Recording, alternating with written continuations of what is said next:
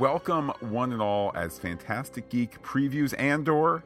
My name is Matt, and joining me, as always, is Pete. Hello, Pete. Hello, Matt. Hello, everybody. Here today to bring you our final Andor preview before the series' first 3 episodes drop Wednesday, September 21st, just a week from today. I can't believe it's a week away, particularly given as how it used to be earlier and then they pushed it back and so forth. But Pete, before we jump into the Star Wars universe a long time ago, etc., quick reminder for our long-term listeners, especially there in the Pop Culture Podcast. This upcoming Saturday, Pete, will it really be the final She-Hulk Saturday? It will be the final She-Hulk Saturday. She-Hulk, we will continue to podcast on Fridays, however, for the rest of its run. Star Wars Saturdays, Matt, that's your Andor from there on out. Our Star Trek Lower Decks will remain on Sundays. And you may have noticed there's something else on our Andor feed, get you kind of caught up and ready. Yes, it was a ton of fun to go back and listen to our thoughts from the weekend that Rogue One came out. It was, Pete, a simpler time, but certainly a reminder that, among other things, we know the end point of this forthcoming series. Yes, and as they prepare, they've scripted and are getting ready to shoot season 2. Which will no doubt air sometime later next year, if not 2024. They're going to take us right up to Rogue One. Quite a bit of time passage in that second season, but so ready to dig into 12 episodes of a live action Star Wars show, Matt. The first 3 of which, the first quarter, we're going to get all at once a week from today.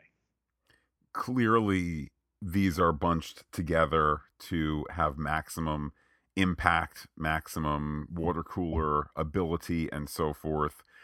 The combination of 3 episodes is slightly strange, of course. I mean, they've done 2 before. Movie.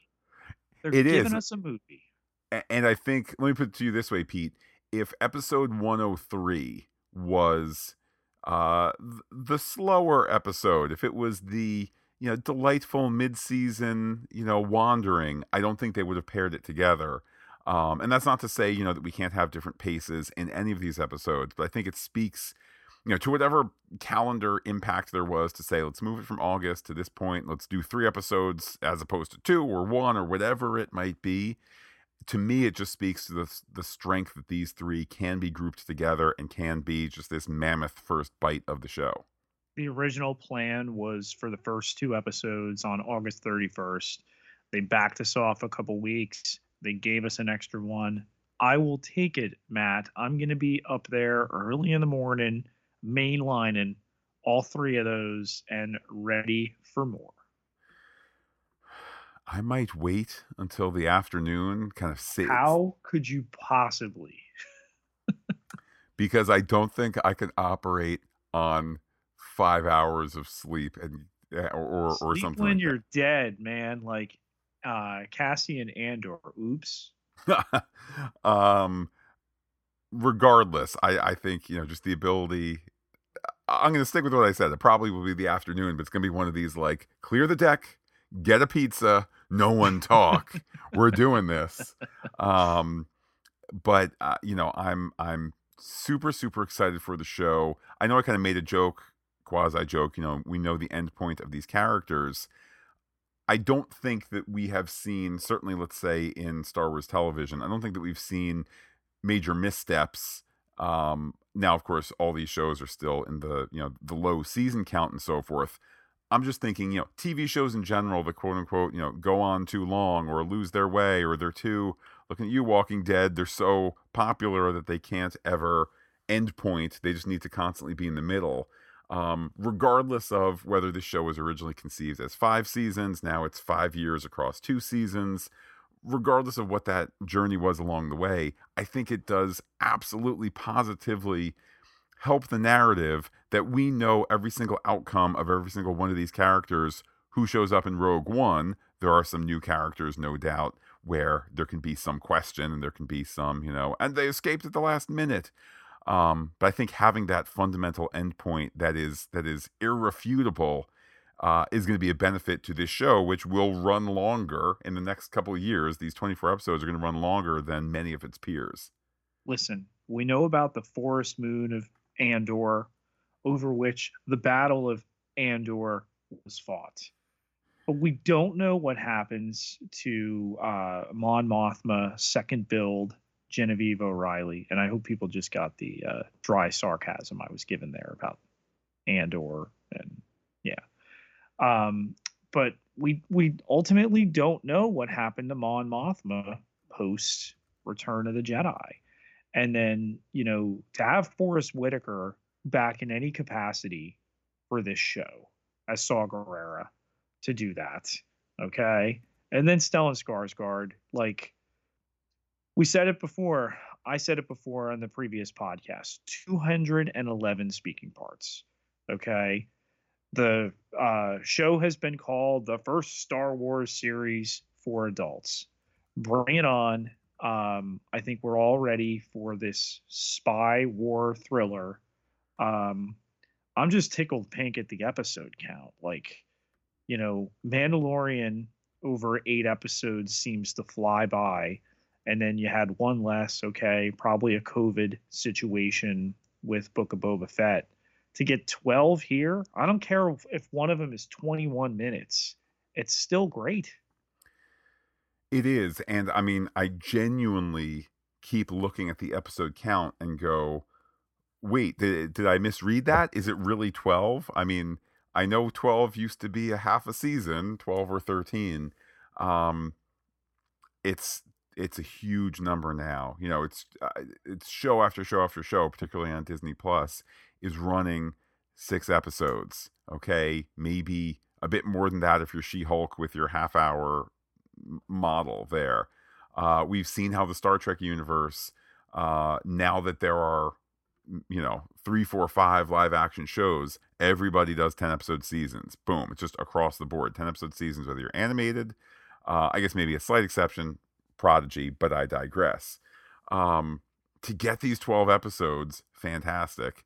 And again, the fact that we get those 3, I mean, it's going to be a great time watching it. Then there's going to be some turnaround to podcast it and so forth. That'll be the beautiful joy there.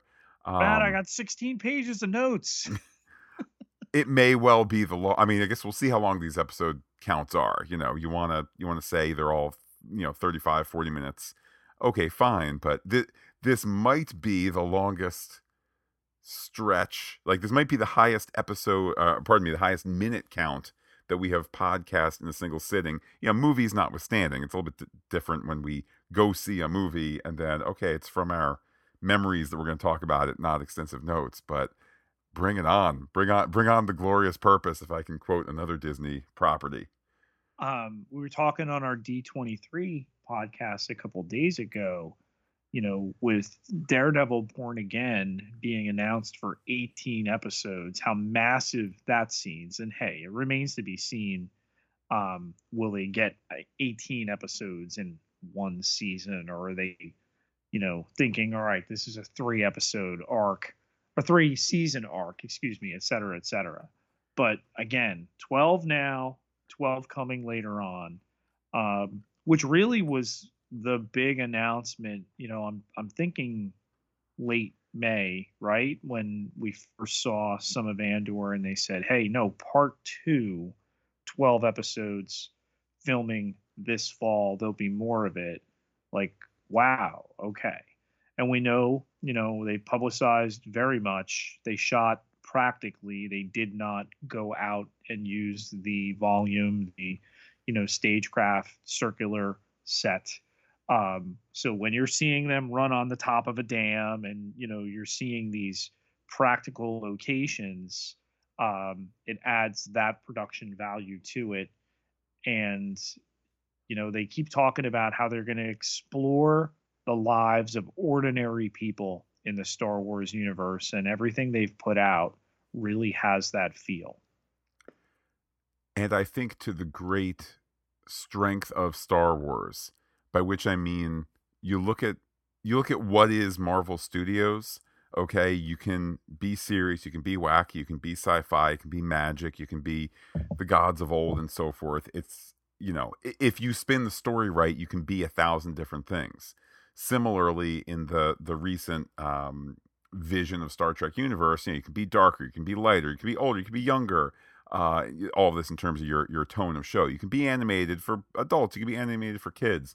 Star Wars, I think, has much more constrictive bumpers built into it in terms of the visual aesthetic for when it can take place. Side note, it'll be interesting when the Acolyte show does come out, taking place in a very different time. What does that look like? How is that received and so forth? You think of some of the tropes in Star Wars, it's always a big giant thing that destroys places, and there's always a way to blow it up, and kind of that which is so familiar. I think that they're wise in this show to say it still is going to be a rebellion. Maybe it's a lowercase r as it's being put together.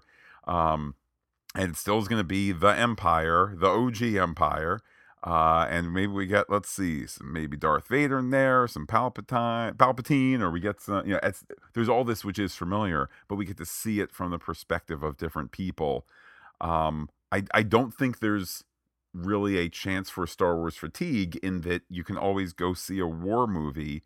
And I think you would argue, to a certain degree, a World War I, World War II, Vietnam movie are all going to be very similar, but it's how do you approach it? What perspective do you approach it from? And you're getting that, presumably, in this show. For me, it's the intrigue aspect of it. And a Cold War, this spy, nature of the show. Ever since we heard the original Mon Mothma actress talk about the Bothan spies and, how many of them died to bring them the news of the second Death Star's fatal flaw, my brain's always kind of fixated on that. And, we've gotten Rogue One, we've got the story of the opening crawl of Star Wars. I refuse to call it just A New Hope, the original, that fleshes that out. I'm still hopeful at some point we'll get the Bothan spy story. I'm here if you want to hire me to write it. But I think carving out this space here, fleshing out, like you said, a character and several characters, we know ultimately what their fates are. But to do it in this very gray area.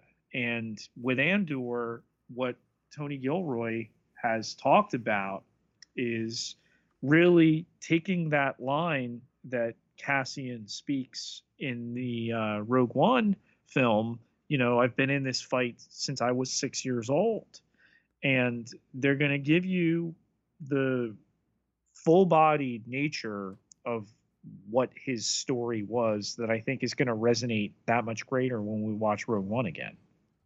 You mentioned Tony Gilroy, who is seminal to the creation of this show. Scripts for these 12 episodes credited to Tony Gilroy, credited to Dan Gilroy, and one script is Stephen Schiff, who's been around with a bunch of stuff, including The Americans. Then Pete, maybe the smartest guy in the writing room, Beau Willimon. I say smartest guy because behind the intricately crafted, super successful, super well thought of first 4 seasons of House of Cards, also smart enough, and I'm saying this somewhat, somewhat jokingly, Pete, he got out before there were concerns about the show, shall we say. It's funny that you say that. I was reflecting on that show the other day, and what an aptly titled TV show. That thing did you finish it?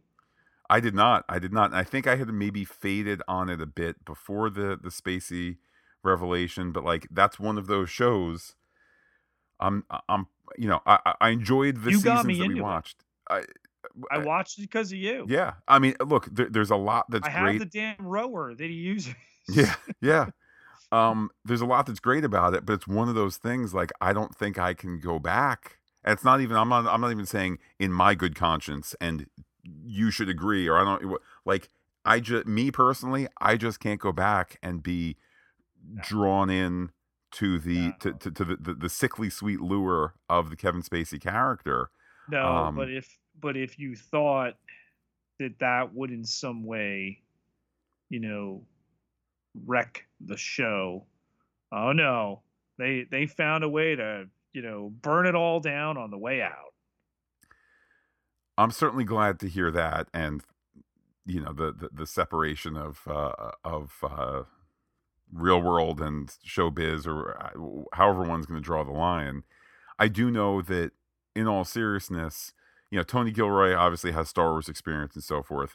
To bring a Beau Willimon in, who's an accomplished writer, you know, let's not forget he's not just the writer and showrunner of the first 4 seasons of a really well-regarded drama at the outset of premiere streaming dramas and so forth. He's a very talented writer, and I don't know if his episodes, the 3 credited to him, 8, 9, and 10, I don't know if these are going to necessarily be, you know, the Mon Mothma Senate government intrigue, or if he's just bringing a writerly look to things and a real world look to things. And quite frankly, thinking back to House of Cards, there is a playfulness to it. It's not all one note in all seriousness. So I think that all of that is a credit to Beau Willimon as a writer on this staff. Will Mon Mothma kill a Palpatine biographer? Will Mon Mothma, at the end of the season, all of a sudden look into the camera and say, I know you've been watching this whole time. That's Many right. Bothans died. No, you are my precious Bothans. Yeah. You are my precious Bothans. Yeah. So again, I think too, part of the reason we're joking about, I mean, not that we're proposing this will happen to the show, but I think part of the reason that we can joke about it is because there is, with these regular people, there is a levity to it versus, you know, let's think of the Obi-Wan Kenobi series, which we both, you know, monumentally enjoyed, and which also was being made in a A New Hope time, you know, portion of the timeline, and also was operating within very fixed endpoints, right? The one difference is it's Obi-Wan Kenobi, this character who has echoed through the ages, and, you know, literally there were people of a grandparently age who saw Obi-Wan Kenobi in 1977, and there's kids who love, you know, Obi-Wan Kenobi now. There's young kids now who love Obi-Wan Kenobi in episode 1. Like, it literally is going through time here, versus like, I liked the Andor movie plenty, you know, okay, you want to, let me pick a character here. You want to tell me that Bix Kayleen gets killed off in episode 6? Okay. You want to tell me Bix Kayleen becomes my favorite character, and they're laying the groundwork here for the Bix Kayleen spinoff in a couple years? I'm here for that too. I kind of, in a certain sense, I kind of don't care the way it's like, Pete, they got the 1999, you know, proto Darth Vader. He's back for, and then here he's training with the Ewan McGregor. Like, there's none of that baggage, so just bring it on. So, may I share with you the hot rumor at this point? Please do. And I have no confirmation of this. I may have mentioned it previously on our podcast. I did not go back and listen, Matt. But the hot rumor is there will be a teenage Princess Leia cameo played by none other than Millie Bobby Brown. I don't hate that. I don't know. Let me put it this way. Does this show need a break the internet aspect to it? Probably not. Does this show get hurt by a break the internet moment like that? No. In fact, if anything, I feel like there still is. Let me put it this way. Disney Plus would love to have 12-year-olds say, my favorite show is, and then name a Disney Plus show. Guess what? 12-year-olds don't say that. Pete, 12-year-olds say, my favorite show is what? Stranger Things. Stranger Things. So, like, if that if you're Disney, if you could make that happen, great. Pete, let me just do devil's advocate here. Uh, if Millie Bobby Brown gives a courtesy call to Netflix and says, just so you know, during my off period of the when I'm not in contract or whatever, Disney would like me to do. I can't say what the role is, but they want to, it's just going to be for a couple of days and it doesn't conflict with anything. If I'm Netflix, I'm like, okay. What if we do a reality series with you and we give you double the money Disney wants to give you to play a thing, and it could be your version of the Daryl motorbike show on AMC, because please don't take the Netflix, take the Stranger Things buzz and take it to the enemy. But in all seriousness, there's nothing wrong with that, especially if you want to keep it short. What does this bring us? Hope. And you go, oh my goodness, it's 11. Bring it. That would be amazing. Bring it on. Mandalorian etched this path by giving you Baby Yoda, by bringing out Grogu at the end of the first episode. And it was out there that there would be a baby, that there would be a cub for the samurai, for the bounty hunter to protect. And, nobody knew it was a member of Yoda's species. I think I had told people at that time that the speculation I had heard was that it was going to be Rey that would feed into the sequels. So if you go here, you did baby Leia, you did young Leia on Obi-Wan. I like the symmetry of, aging that up. I think it's the right time. Regardless whether that comes to pass or not, I think, the way they've set this series up, kind of surprised they threw the Forrest Whitaker cameo in the trailer. That could have been a real fun thing on a Wednesday morning, but there's no telling who else shows up, and I'm not just talking about the guys with the tubes out of their face from Rogue One. We know they show up too. This cast, you obviously mentioned Forrest Whitaker being a part of it to some degree. It's a great cast. It's obviously an international cast. Most obviously led by Diego Luna as Andor. But I don't know, you just get a sense looking at this cast list, whether it's some of the more established actors like Stellan Skarsgård and Fiona Shaw, some of the kind of more British Isles actors.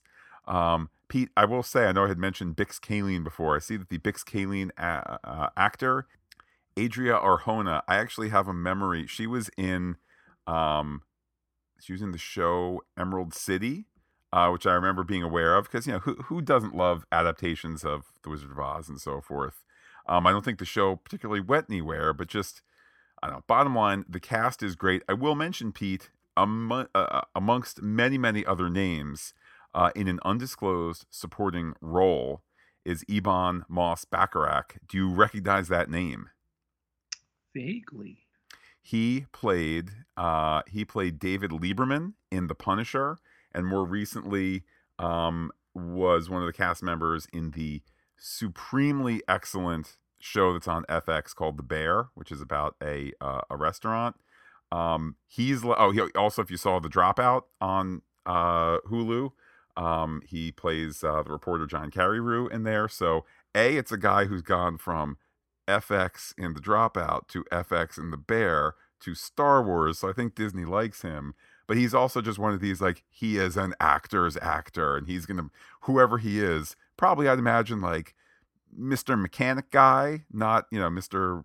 Governor guy, but this is just a stacked cast. It is. And again, rumors of those cameos there, Matt. Another hot one is Jimmy Smits, Bail Organa, and we know he's done a little bit of Star Wars in the last little bit. I just assumed he's not on the list I'm looking at. I honestly just, like, when he shows up and he's like, maybe you need some help from Alderaan, it's gonna be like, oh cool, Jimmy Smits. Like, That's not going to break the internet, I think, because we're all expecting How it. crazy that we would take a Jimmy Smits Star Wars cameo for granted in 2022. Yeah. Frankly, I think it just speaks to the nature of Star Wars right now, the nature of Kathleen Kennedy's Lucasfilm right now, that he's cool to do it. The timeline allows for it. That they know how much it costs to get Jimmy Smits for a day, a week, a month, and there's not going to be a whole lot of like nickel and diming there where he's on the fish is on the hook, now we lost him. Like, if they're going to figure out a way to do it, if they want him to be in it, and if he has the time and they can work out the schedule, they're going to work out the pay. Boom, Bail Organa right there. Well, Matt, for each of these 12 episodes, and again, we'll be bringing you the first 3 all together that Saturday, September 24th. We will be with you for the ride. Absolutely, with those weekly podcasts. And again, kind of part of the reason we've reshuffled the schedule a little bit in terms of She-Hulk moving to Fridays, that's a shorter episode each week. And plenty of time between the Wednesday drop of these episodes to Saturday morning. By the time you wake up on Saturday morning, if you haven't gotten us your thoughts, get us your thoughts on the show ASAP. We'll be recording around that time. So plenty of time for people to noodle over theories, to check out screen caps, to converse with us on social media, whatever it might be, to really dive on into that podcast conversation. We're going to give it the full treatment there, so make sure you get us your take on it. But Matt, can't be possible without all the people that go to patreon.com/fantasticgeek. We are so proud, Pete, to have our own Rebel Alliance supporting us there on patreon.com/fantasticgeek, and our thanks week in and week out, particularly as we get ready for what will be the weekend after this next one in terms of 3 Andors, a She-Hulk, and a Lower Decks. It's going to be quite a mountain to climb, but we're going to plant the flag made possible with that Patreon support. Pete, let's also keep the Star Wars conversation going. How can people be in touch with you on Twitter? You find me on Twitter at Peter, PIETERJ Ketalar, KETELAAR, 12,716 followers. Can't be wrong. And while I'm personally on Twitter as Looking Back Lost, do be in touch with the podcast. Comment on fantasticgeek.com. Check us out on Twitter, Instagram, and Gmail. We are Fantastic Geek as well. But wait, Pete, there's more.